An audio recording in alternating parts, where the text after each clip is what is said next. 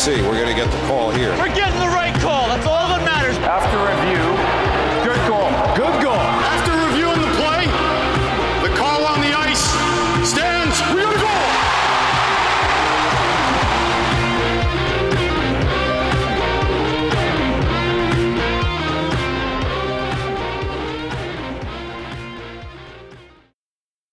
And finally, welcome back to the Under Review podcast. I feel like it's been eons since we've been on the show.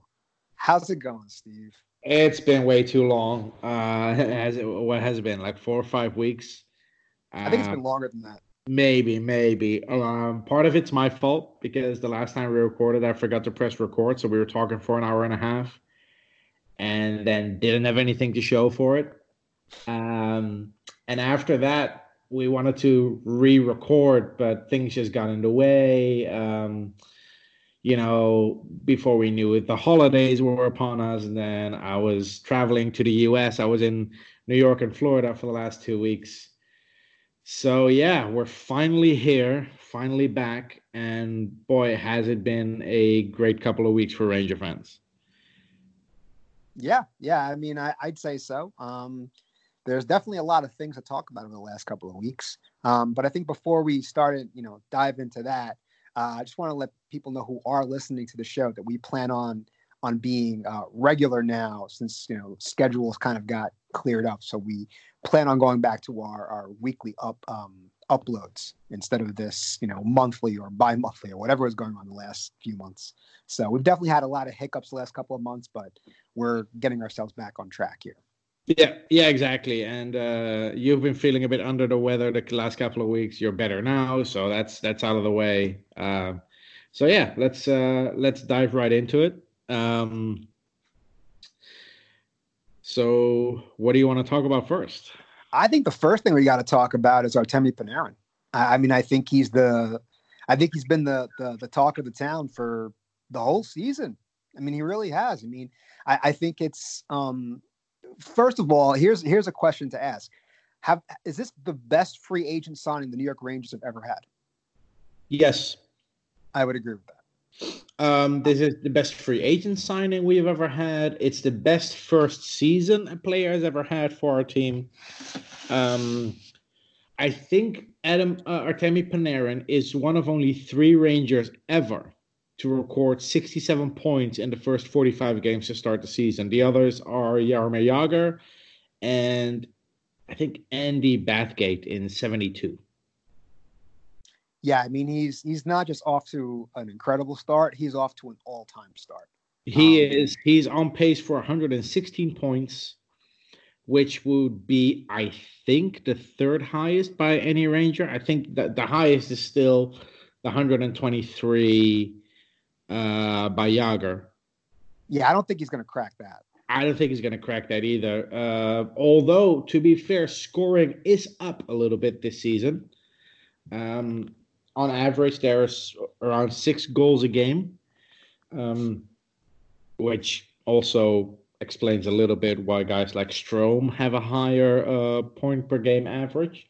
But yeah, he's on pace for 116 points at the moment.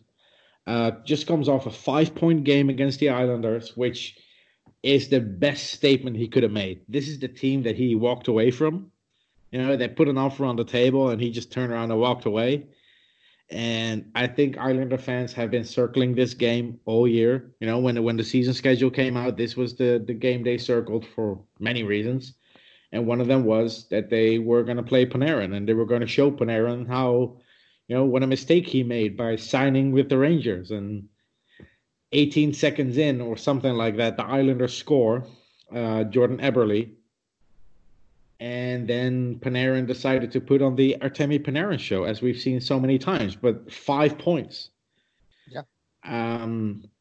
It's been remarkable. 11.6 million a year. I think he's underpaid. Easily. He should have gotten 13 million. I'm gonna be in complete agreement. I mean, I think people think I'm fucking nuts, but I think he's underpaid. I mean, I think he's that fucking good, guys. He's actually underpaid at $11.5 million, which is absolutely bonkers to think about. Yeah, I mean, the guy literally takes over games. He's the first Ranger to be paid an 8-figure salary in the salary cap era, and he's underpaid. That's ridiculous. It is ridiculous. Another thing that's ridiculous is that you think of the fact that Artemi Panarin, basically went undrafted, and look where this guy is at this point. I mean, he got picked up by Chicago, got signed by Chicago, then got traded over to Columbus in a steal by Columbus for that Saad trade, and then decides to go to free agency. Gets offers from the Islanders, and I believe the Panthers too gave him an offer, or is it Columbus? One or the other gave him the other offer. Well, and then he decided to spurn both teams and then go to the Rangers for less money and become basically the cream, the talk of the town, and the cream of the crop here in New York. Yeah, of course the Columbus Blue Jackets put an offer in because they wanted to retain him, but he had made up his mind. He was going to leave Columbus. I think the only reason there were Florida rumors is because of the Bobrovsky connection. But I don't think, if I remember correctly, the Florida Panthers had the cap space to sign both. So the moment they signed Bobrovsky, they were out for Panarin. Also, the Quenneville connection, of course, was there. But yeah, he signed with the Rangers, and he's been having so much fun. He's been driving. He's been the driving force behind this Ranger team all season. He's been active on social media. He did this Instagram poll where fans could pick the jersey number he was going to wear. Fans were able to choose between number 10 and number 27. The whole story with his dog has been huge on social media. It's a lot of fun to have a player who engages with the fan base this much, on top of being that good on the ice.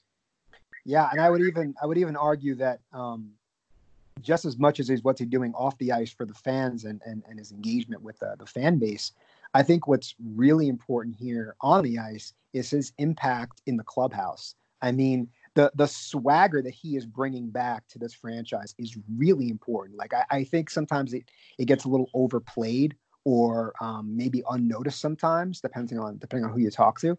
But it is important to have that swagger and confidence back in a clubhouse, and you get that with elite talent. Who they come in and from day one they take games over, and he's going to be the kind of guy to give guys like a Capo Caco and a Kravtsov and give them the confidence to go out and play their ass off and really elevate the level of their play, because he does it.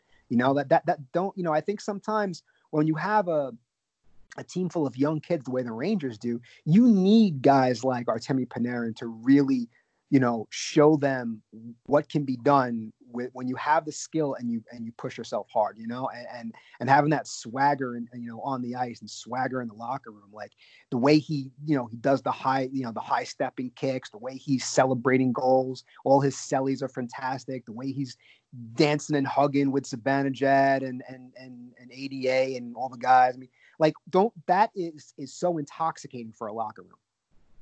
Yeah, and what Panarin has been doing is even more impressive considering the fact that Zibanejad has been out for a good chunk of the season with injury. And if you look at the top 10 scorers in the league, the top 10 in points, I actually did a tweet about this yesterday. I was looking at, the top 10 in points, so McDavid, Draisaitl, Panarin, McKinnon, et cetera, and then look at how far ahead they are of the second highest player on their team in terms of points. So McDavid has one more point than his best teammate in Draisaitl. Pastrnak has 3 more points than Marchand. Huberdeau has 12 more points than Barkov. So they're all like these 1-2 punches on these teams. Mm-hmm. And then you have in the top 10, you have 2 players who stand out. It's Nathan McKinnon, who has 33 more points than the second highest ranked player on his team, and Artemi Panarin with 25 more points. This is what the MVP race should be about. This is what the Hart Trophy should be about. Guys like Panarin and McKinnon, who are dragging their team through the season, regardless of them making the playoffs or not. But Panarin with 25 more points than the second highest Ranger, and McKinnon 33 more points than the second highest player on the Avalanche, those should be the ones in the conversation for the MVP trophy, in my opinion. And for Panarin to do it, this, on a team that's not even in a playoff spot, to be third in the league in scoring with 67 points in 45 games, that's just amazing. Yeah, I completely agree. I think the other thing to think about when you look at this Ranger team, right, and you look at the point production. So say if Mika Zibanejad was healthy and he didn't miss those 13 games, he'd probably be in at least, the high 40s to 50 point range, and he'd be looking at a 90-point season, roughly, right? That was kind of what his trajectory was early on.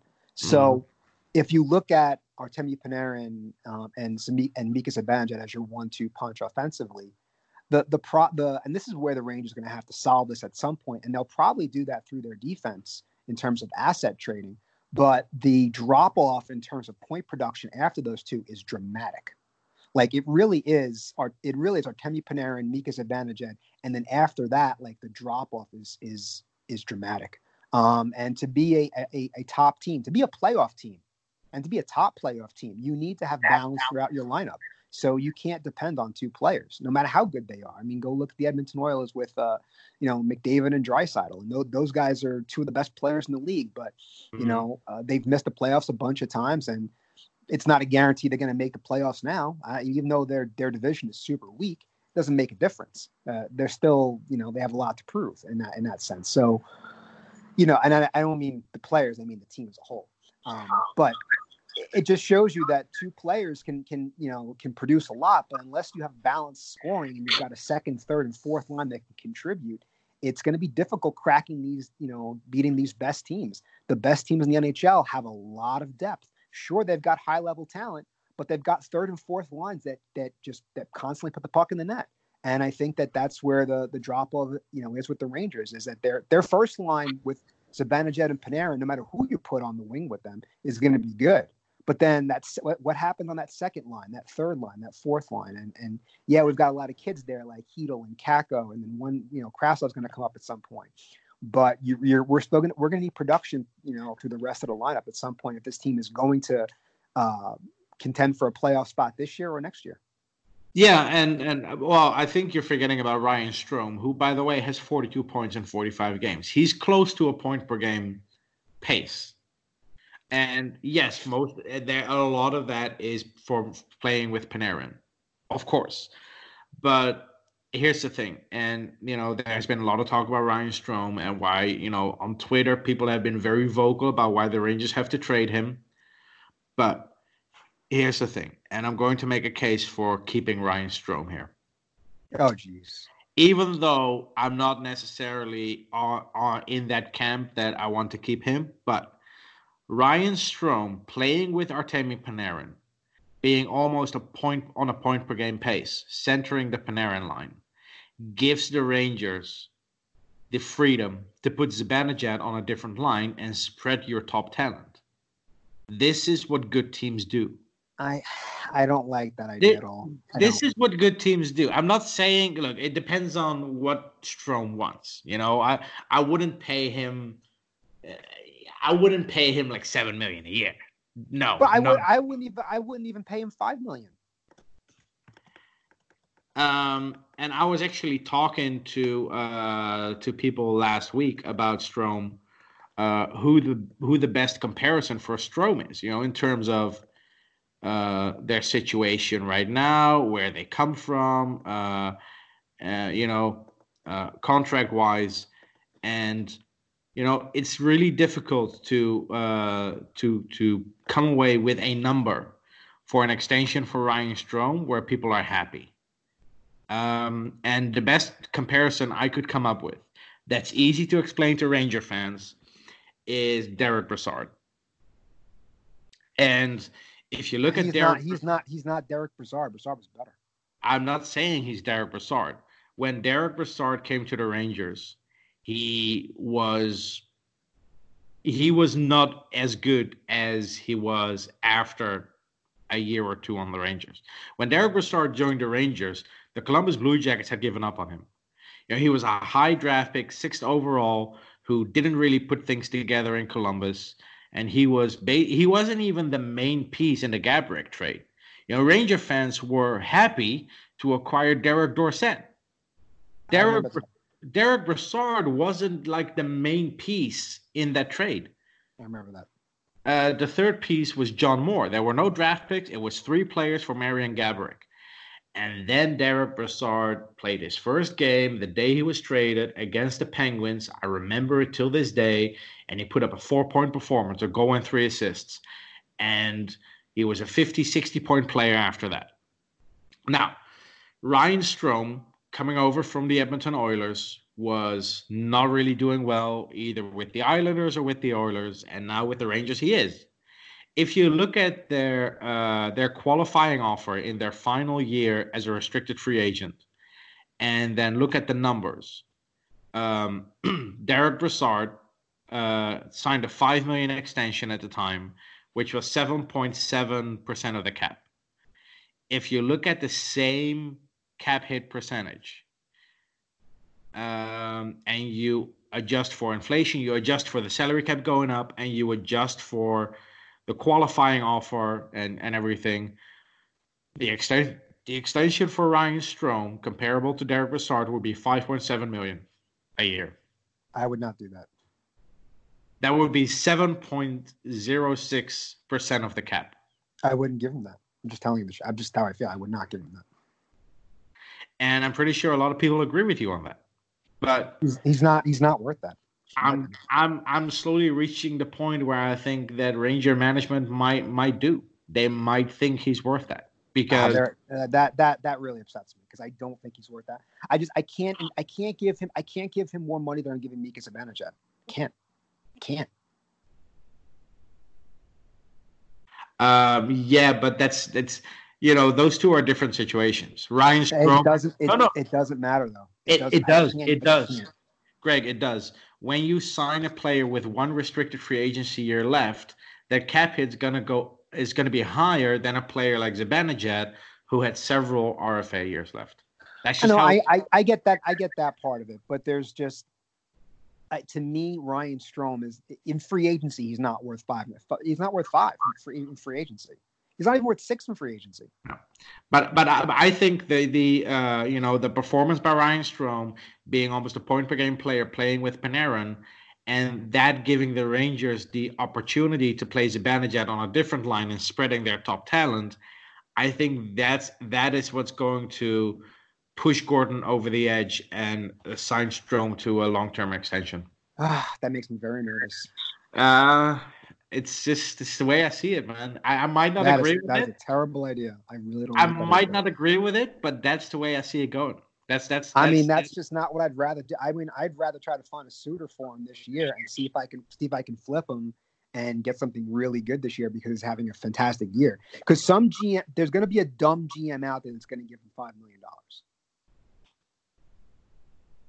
Yeah, you might be right. But and it's just that. And the thing is once you take him off of a top line and ask him to produce on his own, he's going to go right back to where he was in Edmonton. True, but he can't. I'm sorry, just for that kind of money, I want to carry his weight, and I don't think he can. And that's perfectly fine. I just don't think the Rangers see it that way. Then there's a problem. I mean, to me, that's an issue. I mean, I'd rather give. I know the problem with the Rangers is sometimes they get so glossy-eyed with certain players, and they just can't look through all the little details. I'm not saying Ryan Strome is let me get this straight, or let me lay this out there. I don't think Ryan Strome is a bad player. As a matter of fact, I think if this team was ready to contend. Like we were a playoff team, and we were fighting for a cup. We were a top 4 seed in the East. We were one of the better teams in the league in the East, right? I would say fuck it, keep Ryan Strome, and if you have to eat 2 years later on and move him, you do it. But you want that depth. You want him at that 2-3 slot so that you have depth throughout your lineup. but this is a rebuilding team. I don't want to commit money to a guy that I think I can fill that roster spot with a draft pick down the road. Yeah, and that makes and that's my point. That's just my point. It's like Ryan Strome doesn't provide anything like outstanding worthy that I can't find with another first round draft pick somewhere. Yeah, and that's a fair point. But I think Ryan Strome is going to be a Ranger for a few more years. I think that's a bad move by the Ranger front office. Speaking of bad moves, what do you think the Rangers are going to do with the goalie situation? Because it looks like there's no good move to be made. It looks like any scenario with their current goalie situation is going to lead to a decision that a large part of the fan base will disagree with. Yeah, no, I mean, the problem is we have a three-headed monster, so to speak, and there can be points made about keeping or well, all right. The only one I would say that I think 99.9% of the fan base is on board with is Shesterkin is not part of the move part, right? No. Shesterkin's going to be on this team for the next few years. Right. Okay. So we can agree there. It comes down to the fan base saying, are we moving Georgiev or are we moving Lundqvist? Right. Yep. That's really what it comes down to. Now, here's the key to that. Now, we've been down this Lundqvist road so many damn times. Okay. Now, I've heard some people say, buy out Lundqvist. You're an idiot. Don't do that. That's just dumb. Okay. Let's just ignore that. Don't even bother buying him out.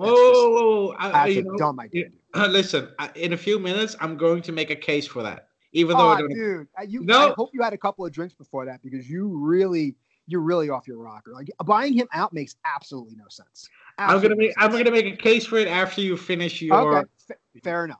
Yeah. Fair enough. So, in my opinion, buying Lundqvist out is a dumb move. Now, if you want to see whether he would, you want to re-engage that conversation and see if he'd like to go to another team again, I'm all for that. I mean, that might make some sense. And, then you could eat, a portion of the contract and move him. Sure. Maybe that'll work. But that also precludes him wanting to do that. So, and I haven't seen anything to make him think that's what he wants to do. So there goes that. Now we come to Georgiev. Now, here's the question. Do you think Georgiev is more of a product of Benoit Allaire, or do you think he is this, or you think he's really good? Now, I would probably lean more towards the former and think that Benoit Allaire has probably made him at better than he was to begin with. But that doesn't mean that he's not going to be a good goalie either. I think you're going to get more of a return for Georgiev than I think people think. I think that the goalie market right now is kind of hot, actually, and it's usually not. But I think the goalie market is kind of hot where you might be able to drum up some interest there where you can get some teams to compete against each other for a good package for him. So if I'm the Rangers, I try displaying Georgiev for the next week and then see if I can flip something for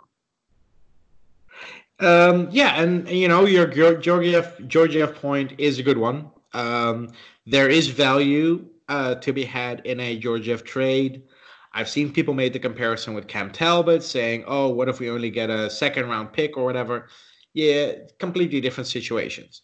First of all, Talbot was traded in 2015 where there were better, younger goalies on the market at the time Robin Lehner and Martin Jones. Correct. Cam Talbot did not have any restricted free agency years left.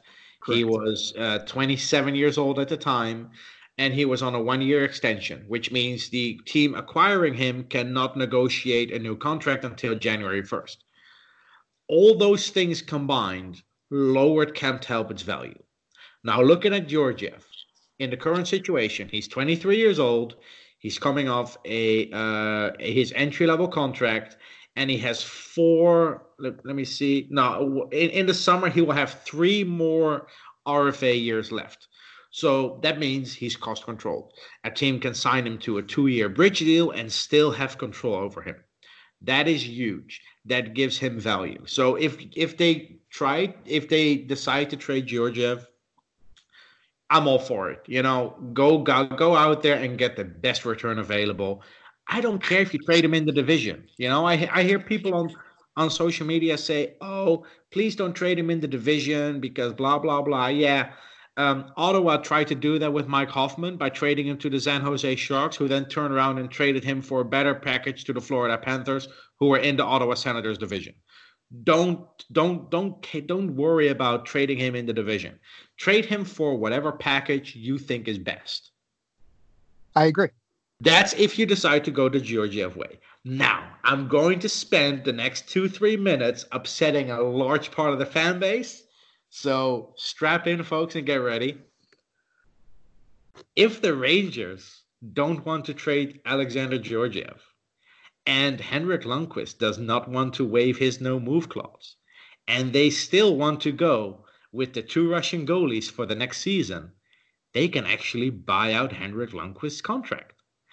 And it's not as bad as people think it is. If we don't look at the history, and if we don't look at what Lundqvist has done for this franchise, if we shove that aside for a second and just look at the situation with his contract and with the state of the team, Mm-hmm.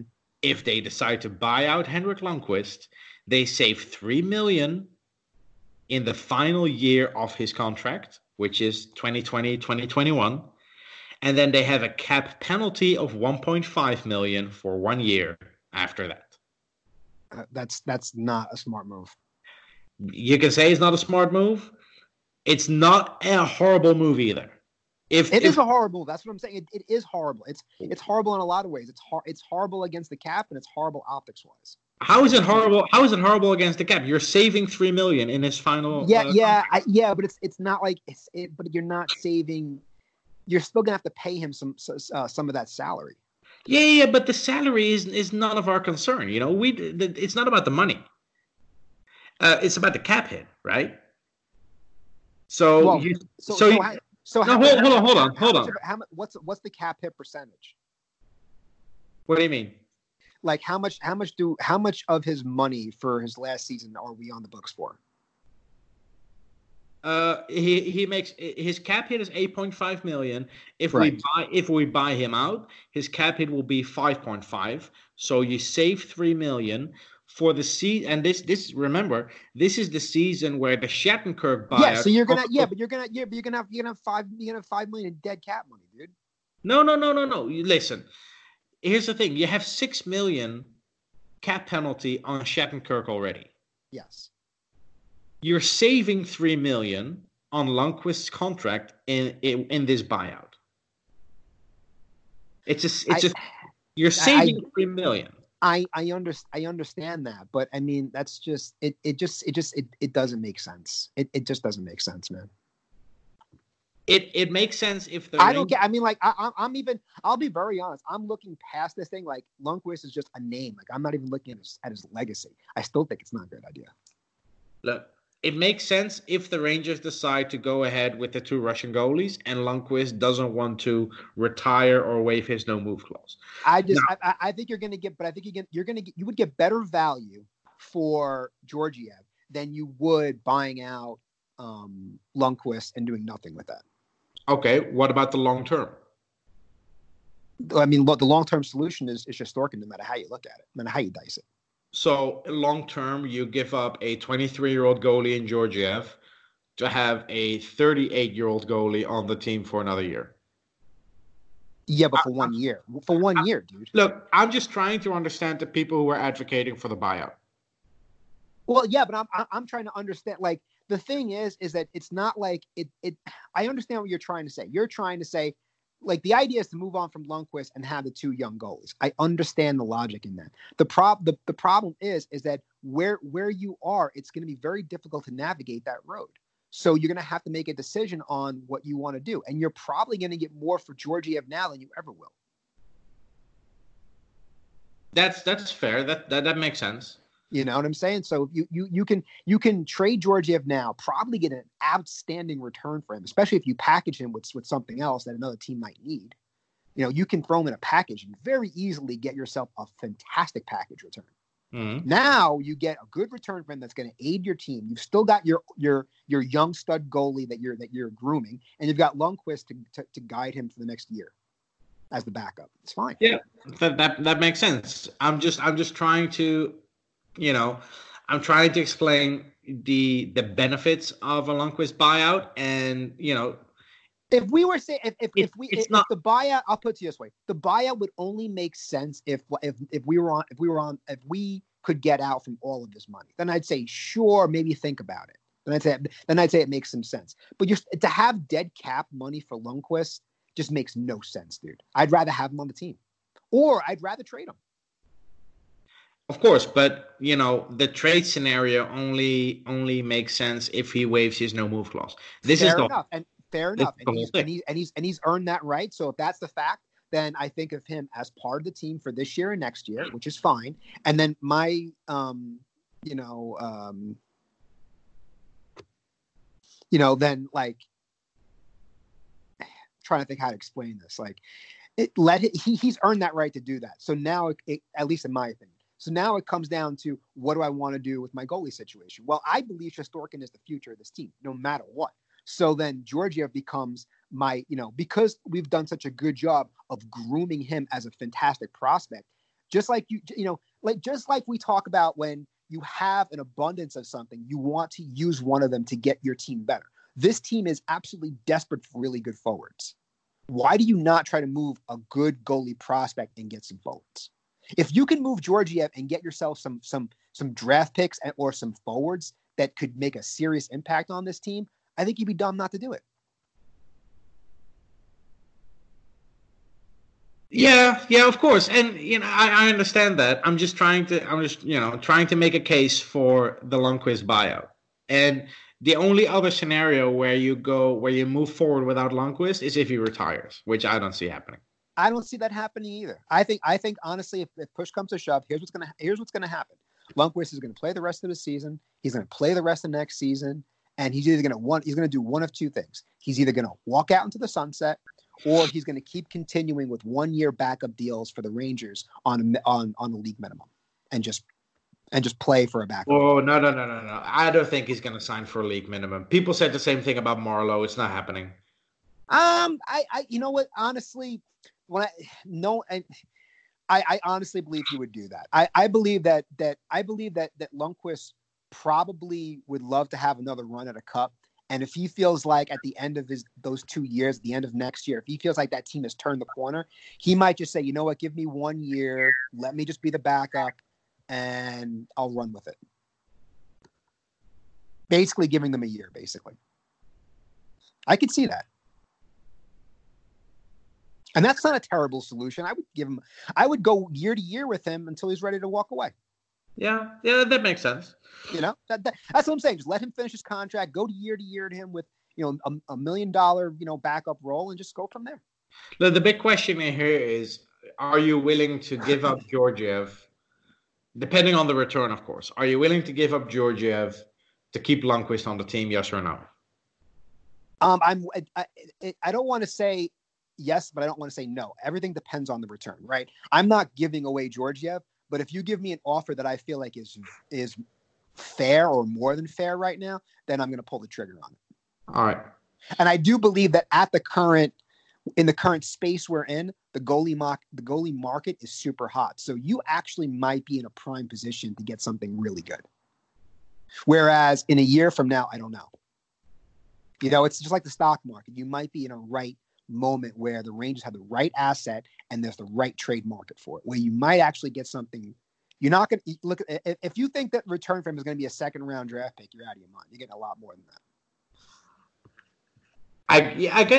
I guess it does all depend on the return. I've seen some people advocate for a trade with Toronto where we get Johnson back. Elliot Friedman just tweeted out that according to him, the Rangers will not trade Georgiev just for a prospect like Jeremy Bracco. There has to be more coming back.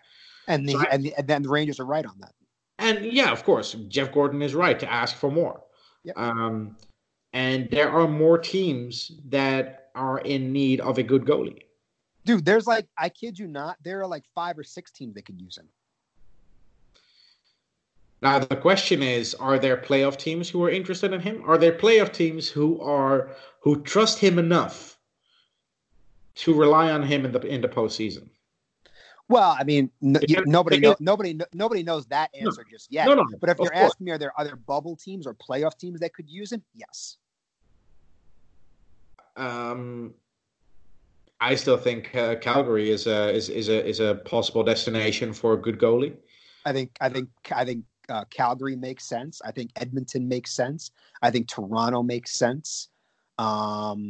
Aside from Montreal and Winnipeg, it feels like every Canadian team makes sense for a goalie.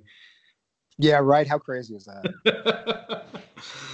Yeah. I mean, there's lots of teams that can make sense for it. I mean, Yeah, but it's interesting to see what's going to happen. I don't think they're going to buy out Lundqvist, but I always like to explore this scenario, see what the upside is, what the risks are. And even though I wouldn't buy out Lundqvist myself, I can understand why some people would advocate for it. I don't, because I just don't think it makes sense. I think getting the most out of your prospects and playing the course of action is the best route. I don't want to kill dead money just to kill dead money. Like, I don't want to do that.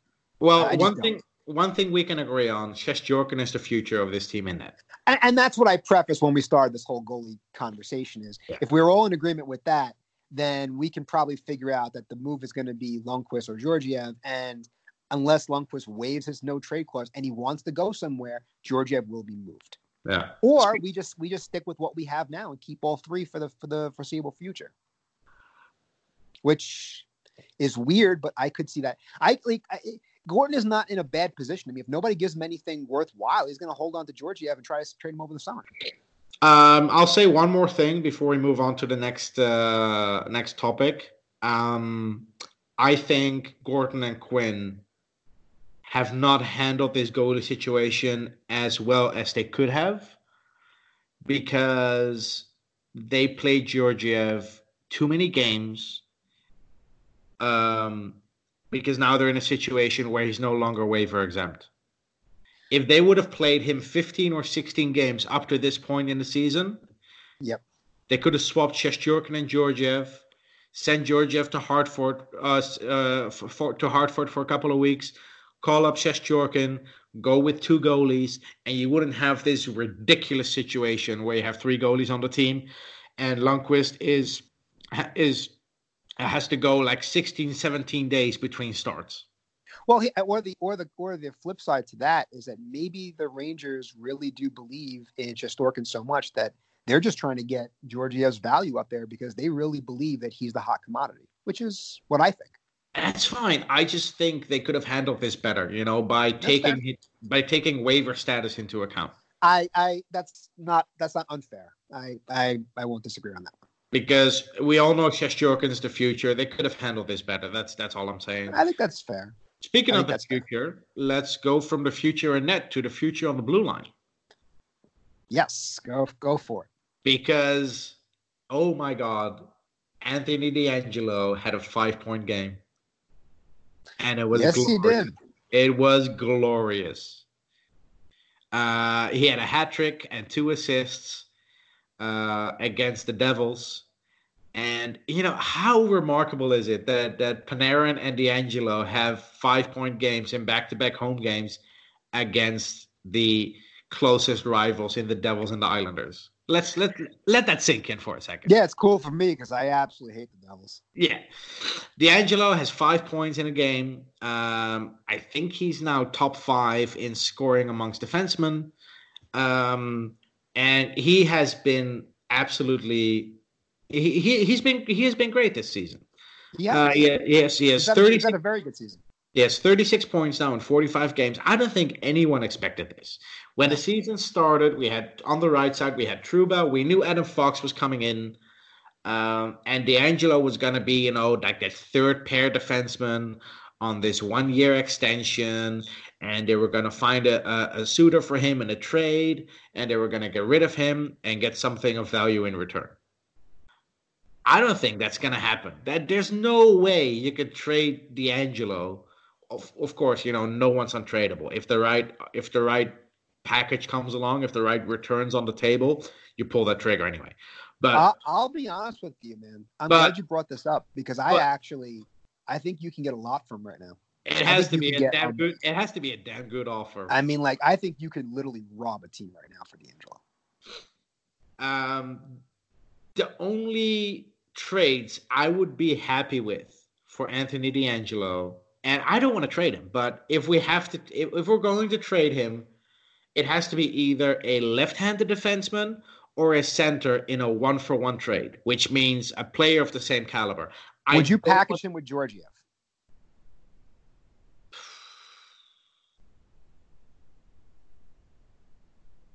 It has to be a star player coming back, man. William Nylander. No. Oh. No. I don't want William Nylander. If I'm trading D'Angelo, if I'm packaging D'Angelo and Georgiev, I want a center who can play top 6 minutes all situations. I would do Georgiev and I would do Georgiev and D'Angelo for Nylander right now. No. Yes. Absolutely, I would do that. I would run that paperwork to the office. I would trade D'Angelo for Nylander straight up. I don't think that I don't think that gets it done. But if you're going to add Georgiev, then something has to come back. I don't mind if we get something else back with Nylander, like a pick. But I mean, I think to get Nylander, you need more than D'Angelo. And where Georgiev probably puts it over the top, and you probably need a little something from Toronto maybe to offset the balance. But that's the kind of player I would be targeting. Like, I think at this point, if you were going to trade D'Angelo, and I don't think the Rangers are, and I can make it just like you made a case for buying out Lundqvist. The case for trading D'Angelo, more than anything, is the amount of depth this team has coming out of their pipeline. They have so many defensemen; it's almost stupid. Mm-hmm. You really could think about the future and say, do I want to pay D'Angelo the money that he's going to demand playing second pair minutes? Probably not. So why not rob a team right now? Yeah, I mean, if they're going to keep D'Angelo, I think the solution lies in moving someone from the right side to the left side. And I've already made up my mind who that person is going to be. Who's that? The other amazing defenseman we've had this season. Oh, Fox. I mean, yeah, you can move him there. I mean, Fox has been – his lateral movement is great. He covers on defense more than once, covers both sides. His lateral movement makes it possible for him to play his offside, in my opinion. Yeah. Fox. He's been our best defenseman, really. Yes. It's between Fox and D'Angelo, but if you look at the whole package, like the more complete player, it's Adam Fox. That's what I'm saying. I'm talking about penalty kill. I'm talking about even strength. I'm talking about the power play. I'm talking about offensively carrying the puck. Gap coverage. I'm talking all of that. When you talk about all those factors, Fox has been our best defenseman. So here's a question for you. How many defensemen, 21 and younger, put up more points than Adam Fox in their first 45 games before this season since 2000? Erik Karlsson, maybe? How many? Oh, how many? I'm trying to think of names. Maybe like 3. There's 2. Okay. Is Erik Karlsson one of them? Nope. Oh, wow. Dang, that's really hard because he's like the best example I could think of. So Victor Hedman, maybe. I actually tweeted about this. Defensemen 21 and younger in their first season since 1998, points through the first 45 games of the season. Aaron Ekblad had 27. Dion Phaneuf had 27. Adam Fox has 26. The only other 2 players ahead of Adam Fox are also this season in Cale Makar and Quinn Hughes. 3 of the top 5 in this category in scoring are playing this season. Cale Makar, Quinn Hughes, Adam Fox, Dion Phaneuf, and Aaron Ekblad, the other 2. I mean, And it just shows you how good those three kids are. And then there's three players who are tied with Adam Fox for 26 points in that span of 45 games. It's Mikhail Sergachev, Zach Werenski, and Tyler Myers. Wow, that's an amazing company to be in. It is. And if Cale Makar and Quinn Hughes were not having the stellar seasons they're currently on, Adam Fox would be in the conversation for the Calder, no question. I think you're absolutely right. I think Cale Makar wins the Calder this year. But having said all of that, if he wasn't in the conversation, I think if him and Quinn Hughes weren't in the mix right now, I think Adam Fox really probably wins the Calder. And the fact, here's an interesting thing. The fact that the Rangers are probably going to have a player finish in the top 3 or top 5 of the Calder and finish in the top 3 or the top 5 in the Hart is unreal. Don't count out Kaapo Kakko. I think we might end up with 2 players in the top 5 for Calder voting this year. In Fox, I don't know if Kakko's going to crack the top 5. All right, name 5 rookies that are better than Kakko this season. 3 that we mentioned so far. Yeah, and then maybe Olofsson. Yeah, and that's about it. Are Jack Hughes or Kirby Dach going to get more votes? Well, I mean, Jack Hughes is actually having a really good season. Maybe. Who knows? No? I mean, I think he's going to get some more sympathy votes, too, especially playing on that. I mean, he's the only thing on that fucking team. That's it. Like, the crazy thing is before the season started, everyone was pumping their chest about how the Devils would have the best rebuild, and they were headed there. Best off-season. Yeah, and isn't it the only thing the Devils have is Jack Hughes. That's it. And I'll tell you something else, guys. If you don't think Jack Hughes really wishes he was a Ranger, you're out of your fucking mind.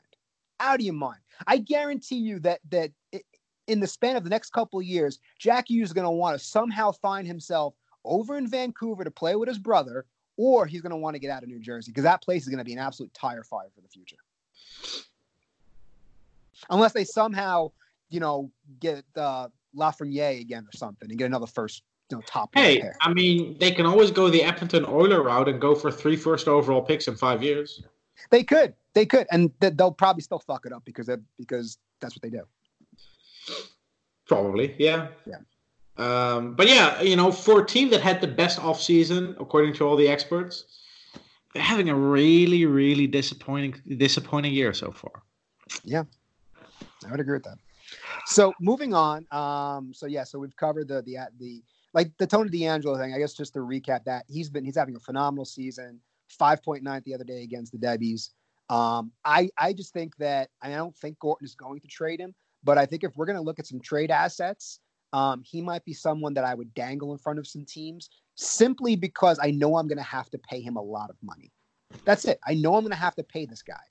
And I know how good he is. So I know there are teams out there, especially playoff teams, that would love a young, highly skilled, highly offensive weapon like Tony DeAngelo, and who would give me something really juicy in return, where I can do that. And then I can just say, cool, let's call up Lundqvist. Let's call up, Miller. Let's just bring the other kids on board. Let's just push the kids, Smith is gone. Stahl is gone eventually. Just keep getting these kids out there. So, Tony DeAngelo, as good as he is, I think the Rangers are getting close to a decision on him. They're going to either have to be in on him or they're going to have to move him. I don't think playing this year by year thing is smart with him because I think that eventually he's going to price himself out where his return is not that great. Yeah. And you know what makes me really happy now that we're talking about defensive prospects a bit? Mm-hmm. And more people are starting to appreciate what Nils Lundqvist has been doing in Sweden. Oh, he's been fantastic. He's fantastic in the world. He was fantastic in the World Juniors too. He was probably one of Team Sweden's best players. He was. He was. I think he was on par with Rasmus Sandin in terms of the defense on Sweden. But what he's been doing in the Swedish league, he's been carrying his team on offense and on defense as a teenage defenseman in arguably the third best league in the world. It's phenomenal. And I'll say this: there are a lot of fans out there who wanted Sundin instead of Lundqvist. I mean, they're both really good prospects. You know, it really is just a matter of an opinion. I think both are going to be very good kids. Yeah. It's really hard to pick. I'm not upset. I'm not upset at all. Like, I think anybody who's upset that the Rangers took, you know, Nils Lundkvist over, you know, Rasmus Sundin, they're both going to be outstanding prospects, and they're both, in my opinion, they're both going to be, you know, top 4 pairs. You know what I mean? Yeah, and you know, I love Rasmus Sandin, and the only case you could make for Sandin over Lundqvist is that in his draft year, Sandin played in the OHL, so he was, you know, he was coming through the Canadian major junior system, which might make his transition to North American hockey slightly easier. That's the only case I can make for Sandin over Lundqvist, because, you know, and we hear this all the time, you know, oh, they need to adjust, they need to go to the AHL first, blah, blah, blah. Yeah. Except when players are so dynamic and so talented that they make the jump straight away anyway. You know, yeah, I'll tell you one thing that really impressed me. Ante Kopitar, for instance. There are players who make the jump from the Swedish Hockey League straight to the NHL without spending a minute in the AHL. Yeah, but that's very rare, though. Yeah. And you know why it's rare? Because that's only like the most talented players. But the same goes for juniors, you know? Yeah. The players who make the jump straight up are always the players who are the most talented. That's true. You're absolutely right about that. So yeah, I'm happy that the fans are seeing what Nils Lundqvist has been doing in Sweden. I hope he keeps it up. He's having a really good season with Luleå. They just lost in the semifinals of the Champions Hockey League, unfortunately for him. But they're going strong in the Swedish league. They have a really good shot at winning the championship.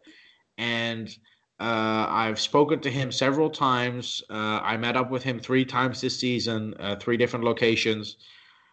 He's very happy in Sweden, but he's really looking forward to, you know, finally making that step to New York.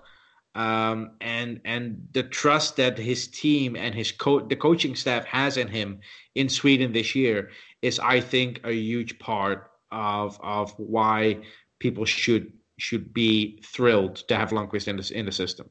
You know, one thing I'll say about Lundqvist, watching him in the World Juniors, the thing that stuck out the most to me, in terms of being really impressive is not necessarily the points or any of that stuff, but his poise with the puck is really what like stood out to me a lot. Like, it was very, very noticeable how even when he's pressured, he doesn't get rattled. He found the right play, and he didn't let the moment kind of overwhelm him. He always made the very smart play when the pressure was on. And that is a trait that is very, very hard to find sometimes. Like, I'll give you an example is when you look at the current crop of Ranger defensemen, right? And even though he's super, super young, the guy who does that the best on the Rangers is Adam Fox. He does not get rattled with the puck. He always makes the right play.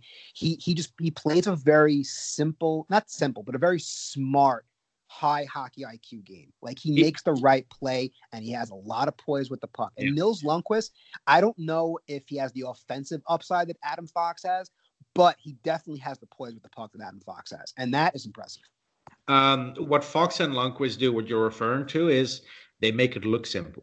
It's so hard. It's so complicated and so difficult, but they make it look simple. Yeah, they do make it look pretty easy. And that they don't look like they get rattled. They just, I mean, it's like they're being pressured, and they just calmly skate with the puck, and they find the right seam, and then they make a pass. And you're just like, anybody else, like, if this was Stahl, he'd be dumping the puck back to himself and give it up. Or Girardi in the Stanley Cup final on his knees, trying to desperately clear the zone. Dude, I gotta eat soon. I don't need to be nauseous. Stop. No, but you know, and this is what I've noticed when I went to the games in Luleå and when I was at the World Juniors, where unfortunately I cracked my head open, but that's a story for another day. When you look at Lundqvist and you look at the team and how they look at him, you know, they look for him when he's on the ice. They look for him when he's on the bench. You know, he may not have been wearing a letter because Adam Ginning was, for whatever reason, but the players, you know, they go to him for whatever they need, you know, to to talk or advice or whatever. I don't know. But when you see him on the bench, he's always engaged. He never sits down. He always leans over the boards. He's always giving instructions. He's always, he's always talking to his to his teammates when they're on the ice. He's so engaged in the game, even when he's on the bench. And that's something I haven't seen from young players like him. Yeah, I think it's all fair. I think you're right. All right, so last thing to talk about, which is probably going to be one of the more hot topics to go over, is Mr. Chris Kreider. What are we going to do with Chris Kreider? What do you think they should do with him? In terms of what I want, the best case scenario is to sign Chris Kreider to a 4-year extension. Do you think he takes that though? No, I don't. So that's not happening, which means you're left with three other scenarios. Scenario number 3, I'm not even going to discuss because it involves him walking as a free agent in the summer. That's never happening. The 2 scenarios you're left with is trading him at the deadline or signing him for 6 years.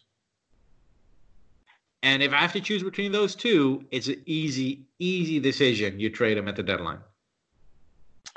I think, unfortunately, it's probably the right call. Kreider is. Because I don't think he's gonna sign. Like I want him for 4 to 5 years at like $6 million, and I don't think he'll take that. Look, the type of player that Chris Kreider is generally doesn't age well after 31. I agree with that. When you look at his speed and you look at a guy like Carl Hagelin, fell off a cliff. The edge that he has to his game reminds me a lot of Ryan Callahan. I don't even want to go there. Chris Kreider is a more complete player than both Hagelin and Callahan. But the point here is that the aspects that make Chris Kreider a good hockey player tend not to last very long after 30. Yeah, I would agree. If he was a pure finesse player, then I give him 6 years all day long. Exactly. But this is, Wayne Simmons. Wayne Simmons is a type of player that doesn't age well. We saw with Milan Lucic. You don't really go long term with these players. If it's a guy like, Patrick Marleau, go for it. They're good until they're 36, 37.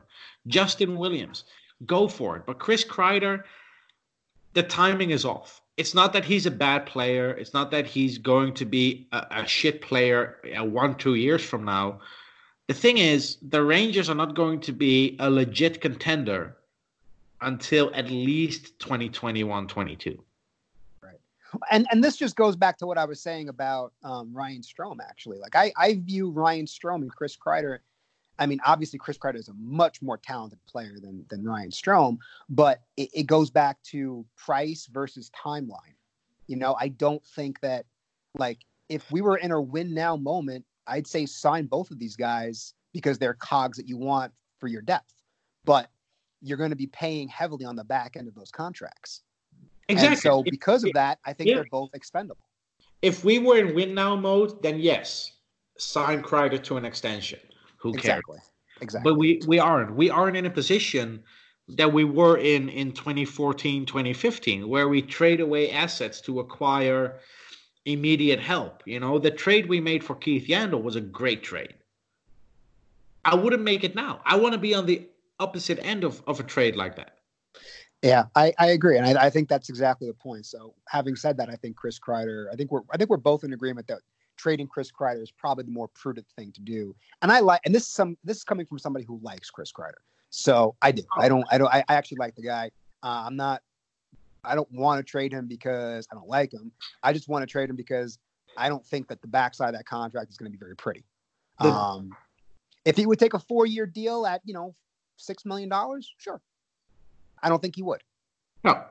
He's gonna want 7 years, 6 years. It's probably his only time to really cash in on a long-term deal. And he Exactly. And so he should. So that goes back to the question of now, what's the destination for him? Well, I mean, that opens up to a whole bunch of teams, actually, if you think about it. I still like St. Louis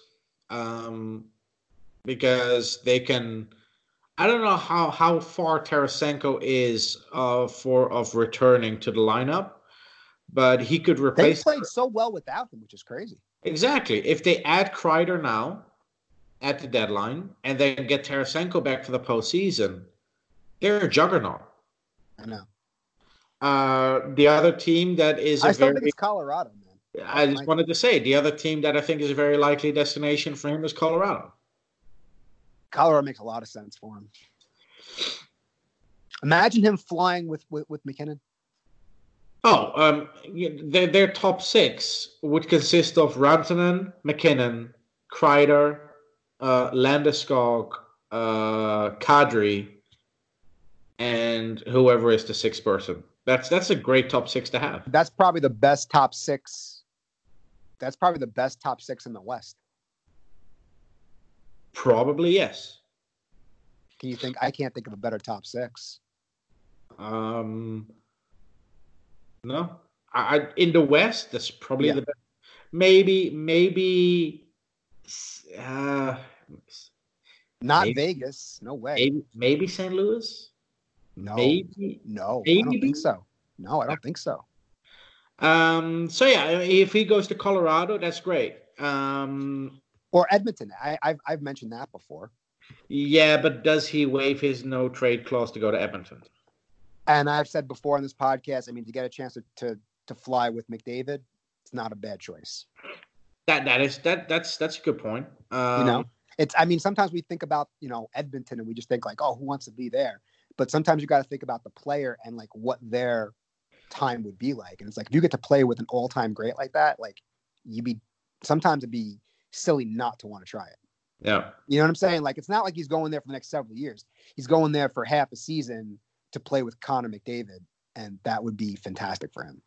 Mm. Yeah, and if he goes to Colorado, he joins a team that has, like the depth up front. In my opinion, the best young defenseman in the world in Cale Makar. So yeah, it could work. But now the question is, what are we getting in return? I mean, I think for me, if I'm trading for the Colorado, I want Kaut and I want a first round pick. Kaut and a first round pick. Yes. And I'll retain half his salary. Oh no, but retention is meaningless in expiring deals. Retention it doesn't even add value to a trade. The only reason teams retain salaries to fit it under the cap. They don't. That's right. Colorado has plenty of cap room, right? They don't have to with Colorado.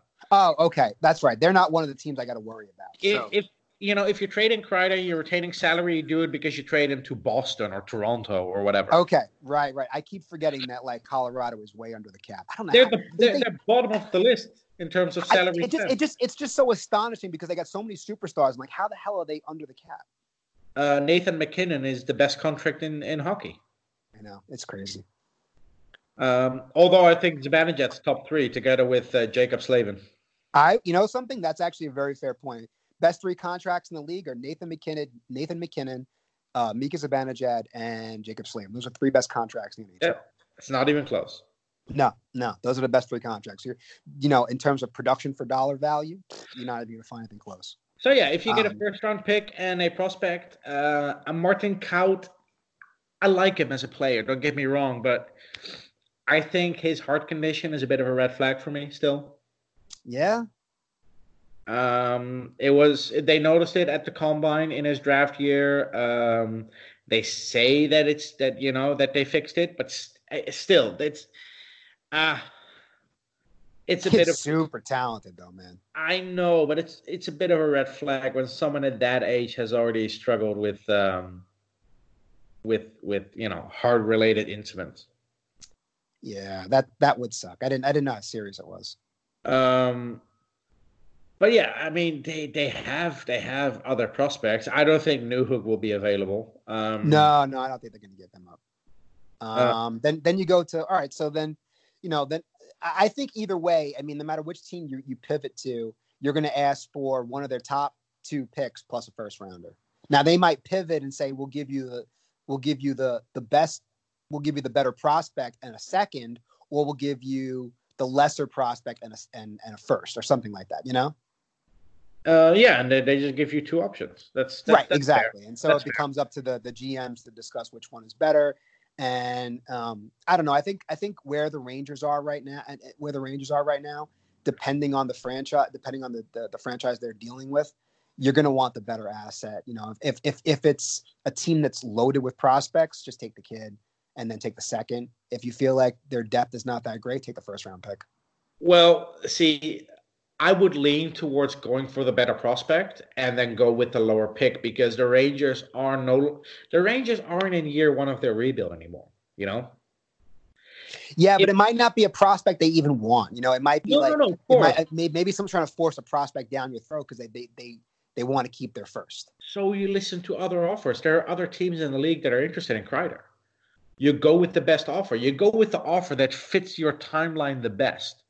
That's fair. Because a first-round pick in 2020 is not going to be ready until, 2023, 2024 in terms of being a real contributor in the NHL? I'd probably say 2023, yeah. Yeah. If you acquire a prospect who was drafted 2-3 years ago, who is on the cusp of, cracking the NHL, who can be a contributor in 2021, that's much better for your timeline. Totally fair. You're right. Good point. So yeah, just play the market, see what offers you get, and go with the best offer. I don't care if it's a division rival. I would trade him to the Penguins if they have the best offer. I don't care. Oh, so would I. I would trade him to the Islanders if they wanted to give me something good. Islanders, Devils, I don't care. Go with the best offer. I'm all for that, man. I'll send him wherever I want to go, wherever he wants to go, or wherever I can send him, as long as I'm getting something that's going to help me tremendously. Exactly. So yeah, we'll see. But I think I think it's pretty clear that Kreider's gone at the deadline. Yep. I think you're probably right about that. So, quick prediction for tonight's game against the Islanders. What are you thinking? At the Coliseum? Yep. I think the Islanders are going to. I don't think the Islanders are going to lose 2 games in a row to the Rangers. I think the Rangers win tonight. I hope so. I think it's going to be a high-scoring affair, which is weird for the Islanders because they've been a low-scoring team all season. I guess it depends on who's in net. Although Varlamov didn't look really good on when was it? Monday? Tuesday. When was that? No. I think it was Monday when they played at Madison Square Garden against the Islanders.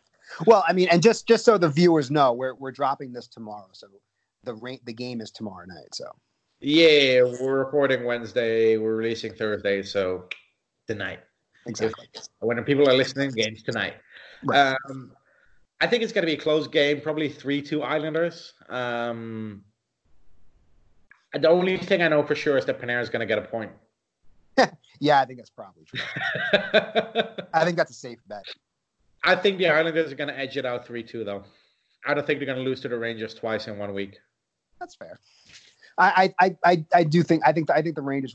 My guess, Rangers win big. Actually, that's what I think happens. And that goes to the next question is, so we're almost halfway through the season. We are, we're at the 45 game mark, man. Wow. Has it been that? I thought it was about 40 games. Wow. No, 45. Dang. Yep. Okay. All right. So we're past the halfway point. We are. Is this team making the playoffs or are they missing the playoffs? They're not making the playoffs, man. I agree with that too. I think they're missing the playoffs. They're a 500 team before the deadline. They're not going to make the playoffs. Yeah, I agree. I think they're going to be hard sellers at the deadline. Do you think Jesper Fast is going to be gone at the deadline? I think it's possible. He's a pending free agent as well. I think it's possible. I think the guys that could be on the move are. I think here's who will be moved. Kreider will be moved. Georgiev will be moved. Who I think could be moved would be Fast and DeAngelo. DeAngelo at the deadline. I could see it, dude. Yeah. Whew. Because I just think that the Rangers, simply because of the way it worked out last year, giving him that 1-year deal, I think and then seeing him just like Like they've basically taken a reclamation project and made him like an insane asset.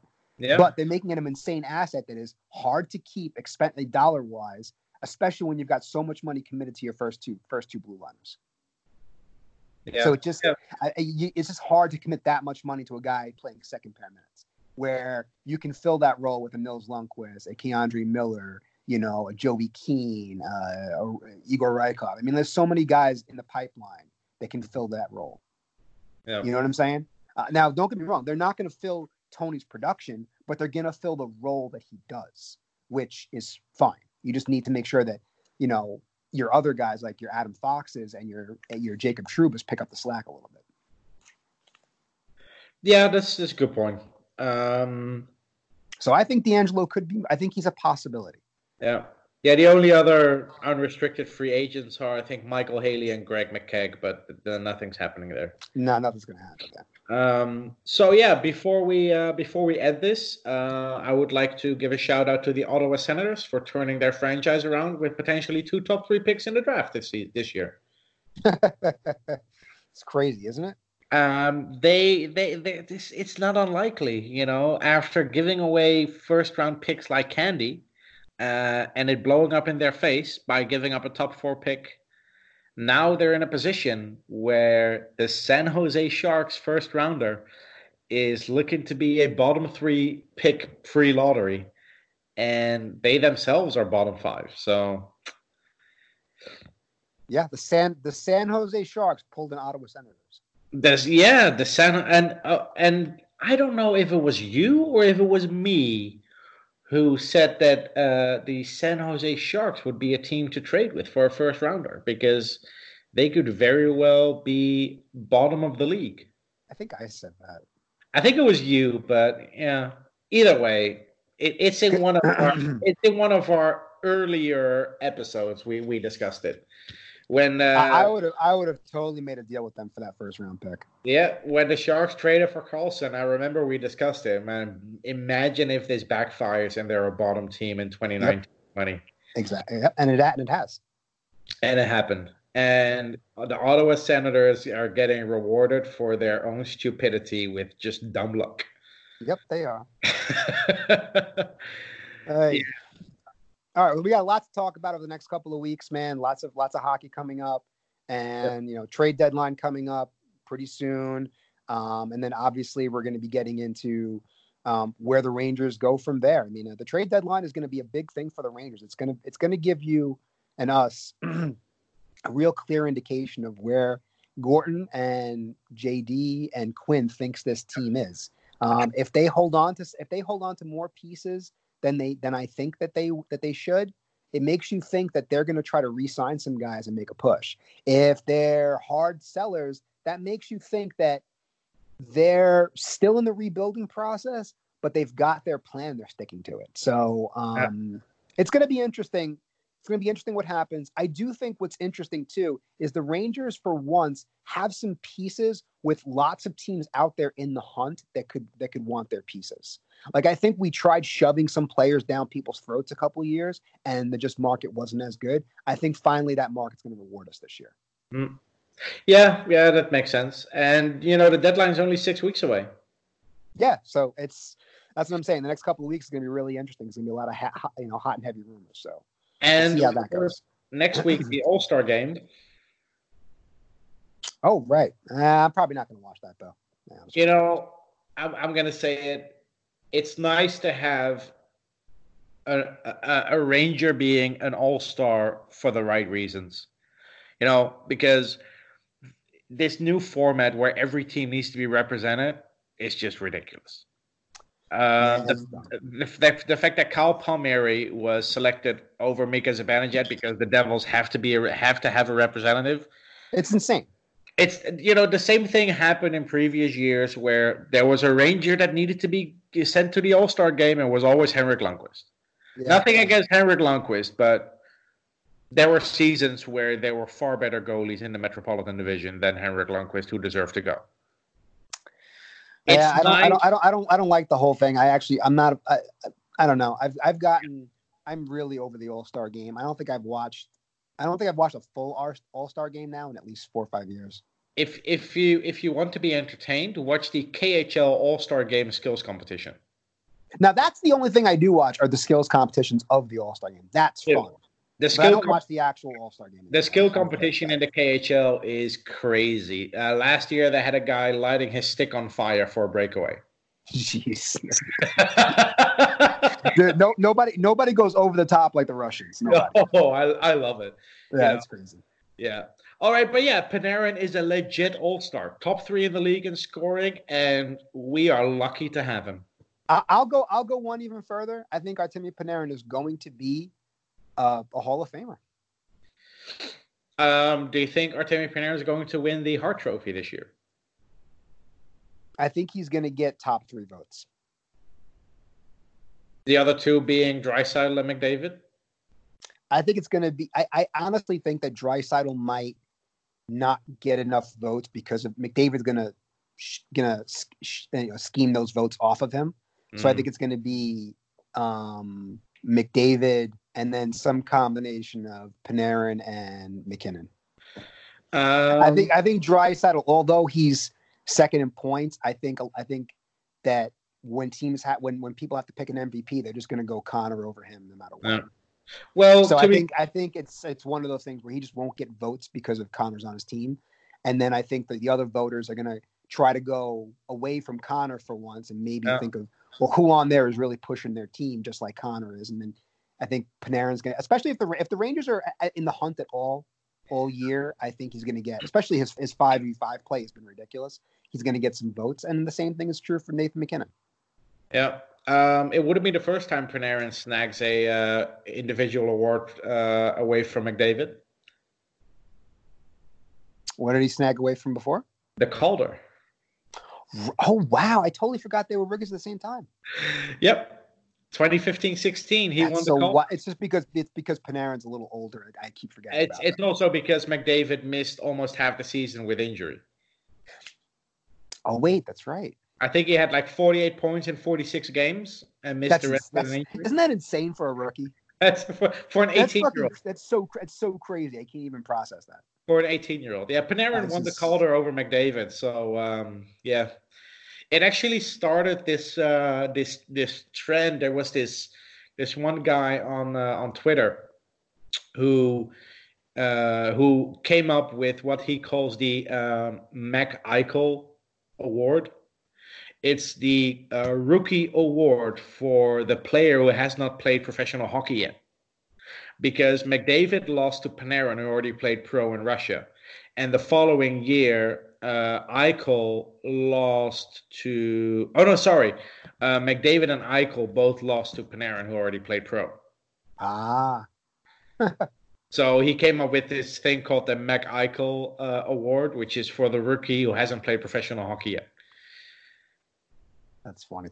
But yeah, Panarin won the Calder. If he wins the MVP this season, I think the Rangers have to make the playoffs because I don't think it has happened in the last 20, 30 years that the MVP did not make the playoffs with their team. It's something I have to research, something I have to look up. Yeah, no, I think honestly, if he single-handedly carries them on his back into the playoffs, I think he actually should win the MVP.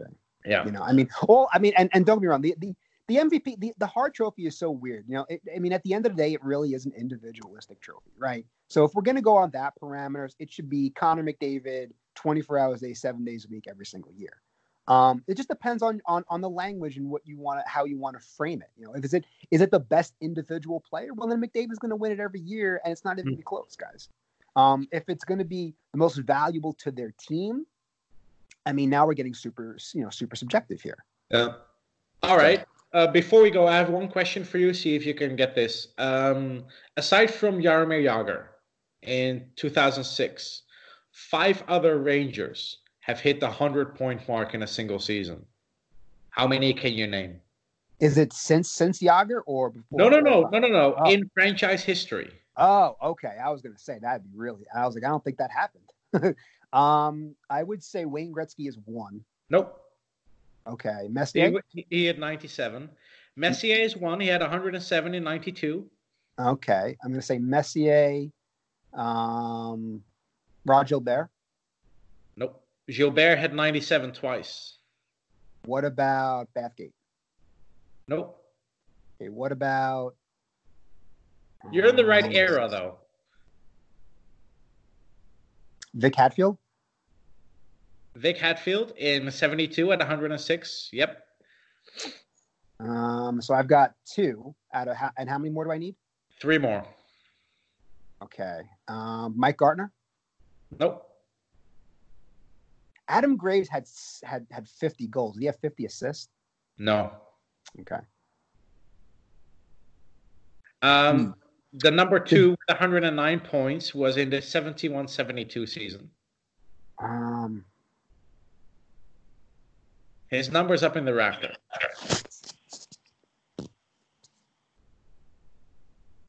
I think. Yeah, it is. So let's see. We said Andy Bathgate, Vic Hatfield, Jean Rattel. Jean Rattel, 109, yes. That leaves 2 more. 81-82 and 91-92. Oh, jeez, dude. Dude, the 91-92 player is so obvious. Let me think. Hold on. Sam Rosen always goes with his answer for any trivia question.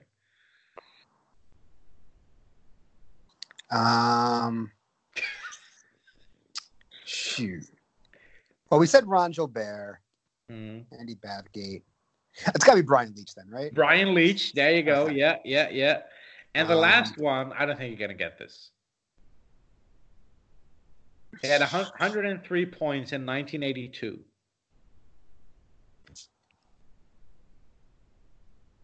82.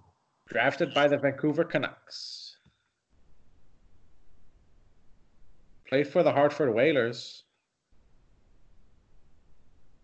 And finished his career with the Edmonton Oilers in 86. Hey, you're not going to get this.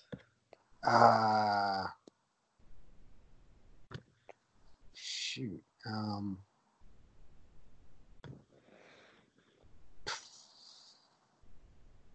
Give me a hint. He used numbers 27 and 17 for the Rangers. He's Canadian. It's not really helpful. Dude, back then everyone's Canadian. It's a good point. Yeah. I mean, it's like that's not real good. It's like, by the way, he was a man. Oh, okay, good. Thank you. Really narrows down the field. Yeah, you're not gonna get this. Who? Mike Rogers. I would never get that. No. So yeah, have been 6 Rangers who hit the 100-point mark. Artemi Panarin. So Rod Gilbert, Brian Leach, Jean Rattel, Andy Bathgate. Not Rod Gilbert. Jaromir Jagr, Jean Rattel, Mark Messier. So Jagr, Leach, Rattel, Messier. Messier. Yeah. Hatfield and Rogers. Hatfield, and then who's the other one? Mike Rogers. Right. Yeah, I would never got him. And Panarin can be number 7, and he's on pace to be to have the second highest point total as a Ranger. That's insane. That's absolutely. I'm saying he's going to be in the Hall of Famer, dude. He just is. I think this also points to how poor this franchise has been over the decade. I mean, Wayne Gretzky had seasons where he had more assists than any Ranger had points. I think. Yeah, it's crazy, isn't it? It's ridiculous. So yeah, Artemi Panarin can be the 7th Ranger in franchise history to hit 100-point mark. Yeah, and I'm going on that. I mean, I know it's early to say. It's not actually. I don't think it's early to say this. How many? Look at his stats. Just out of curiosity, this is his fourth season or 5th season. 5th. He had 2 with Chicago and 2 with. What are his point totals each year? Let me quickly look it up, but it's in the 70s, I think. Come on. 77, 74, 82, 87. Dude, he's a if you're a point per game player, you're going to be in the Hall of Fame. He's 20 points away from tying his single season record, and he has 37 games to do it. Yeah. That's just that. If let's just say the rest of his Ranger career, he averages somewhere between 85 and 95 points. Let's just say. I think this is just a breathtaking year, but he averages 85 points. He's going to be in the Hall of Fame, guys. He has 387 points in 367 games. That is crazy. That is absolutely crazy. That's amazing. Yeah. It's amazing. The guy's a stud. Anyways, all right. Good talking to you guys. I feel like we've rehashed this thing a zillion times, but exactly. He's a stud. There's no way around it, man. Oh, and just quickly, Wayne Gretzky had more assists than any Ranger ever had points 3 times.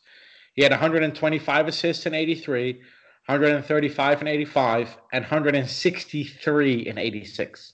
That 86 record is never getting broken. Wayne Gretzky had 215 points that season. That's what I'm talking about. That point record, that point total for that season, it's never getting broken. Ever. He had 200 points 4 times in his career.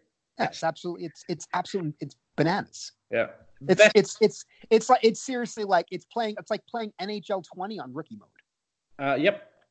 And sometimes I wish I was born earlier so I could have witnessed it, but oh well. That's what you got the internet for. You can go watch some clips. Oh yeah, of course. I live in 2020. I have the internet. It's such a fun time to be alive. Yeah. This is 1970 where you had to go find fucking VHS tapes or whatever. You can actually, go and watch old highlights on YouTube. I wish the old NHL highlights were as easily accessible as the old NFL highlights, but you can find them, dude, and they're really good, man. Like I used to watch. I've watched a lot of the old Edmonton Oilers dynasty from the 80s. Man, that you want to talk about a dynasty, man. If we're talking old time hockey, man, that 80s Oiler team, like that for that 4-year span, fucking A, man. They were like a highlight reel consistently. They were just like an all-star team. Like the Harlem Globetrotters of hockey. Basically, yeah. Yeah. I just wish the NHL would, do something more for content. Like the NFL has with their Football Life documentary series or, all the content they have. I wish the NHL would do something similar. Maybe not on the same scale, but at least give us something. Yeah, they should provide some content for some some old cool clips and stuff. But that's a rant for another day. Maybe we'll talk about that next week. Yeah, maybe. I can talk about this for 20 minutes, so we'll do it next week. Sounds good. Sounds good, guys. All right, have a good day, guys, and we'll chat with you guys next week. All right, man. See you next week. Later. Bye.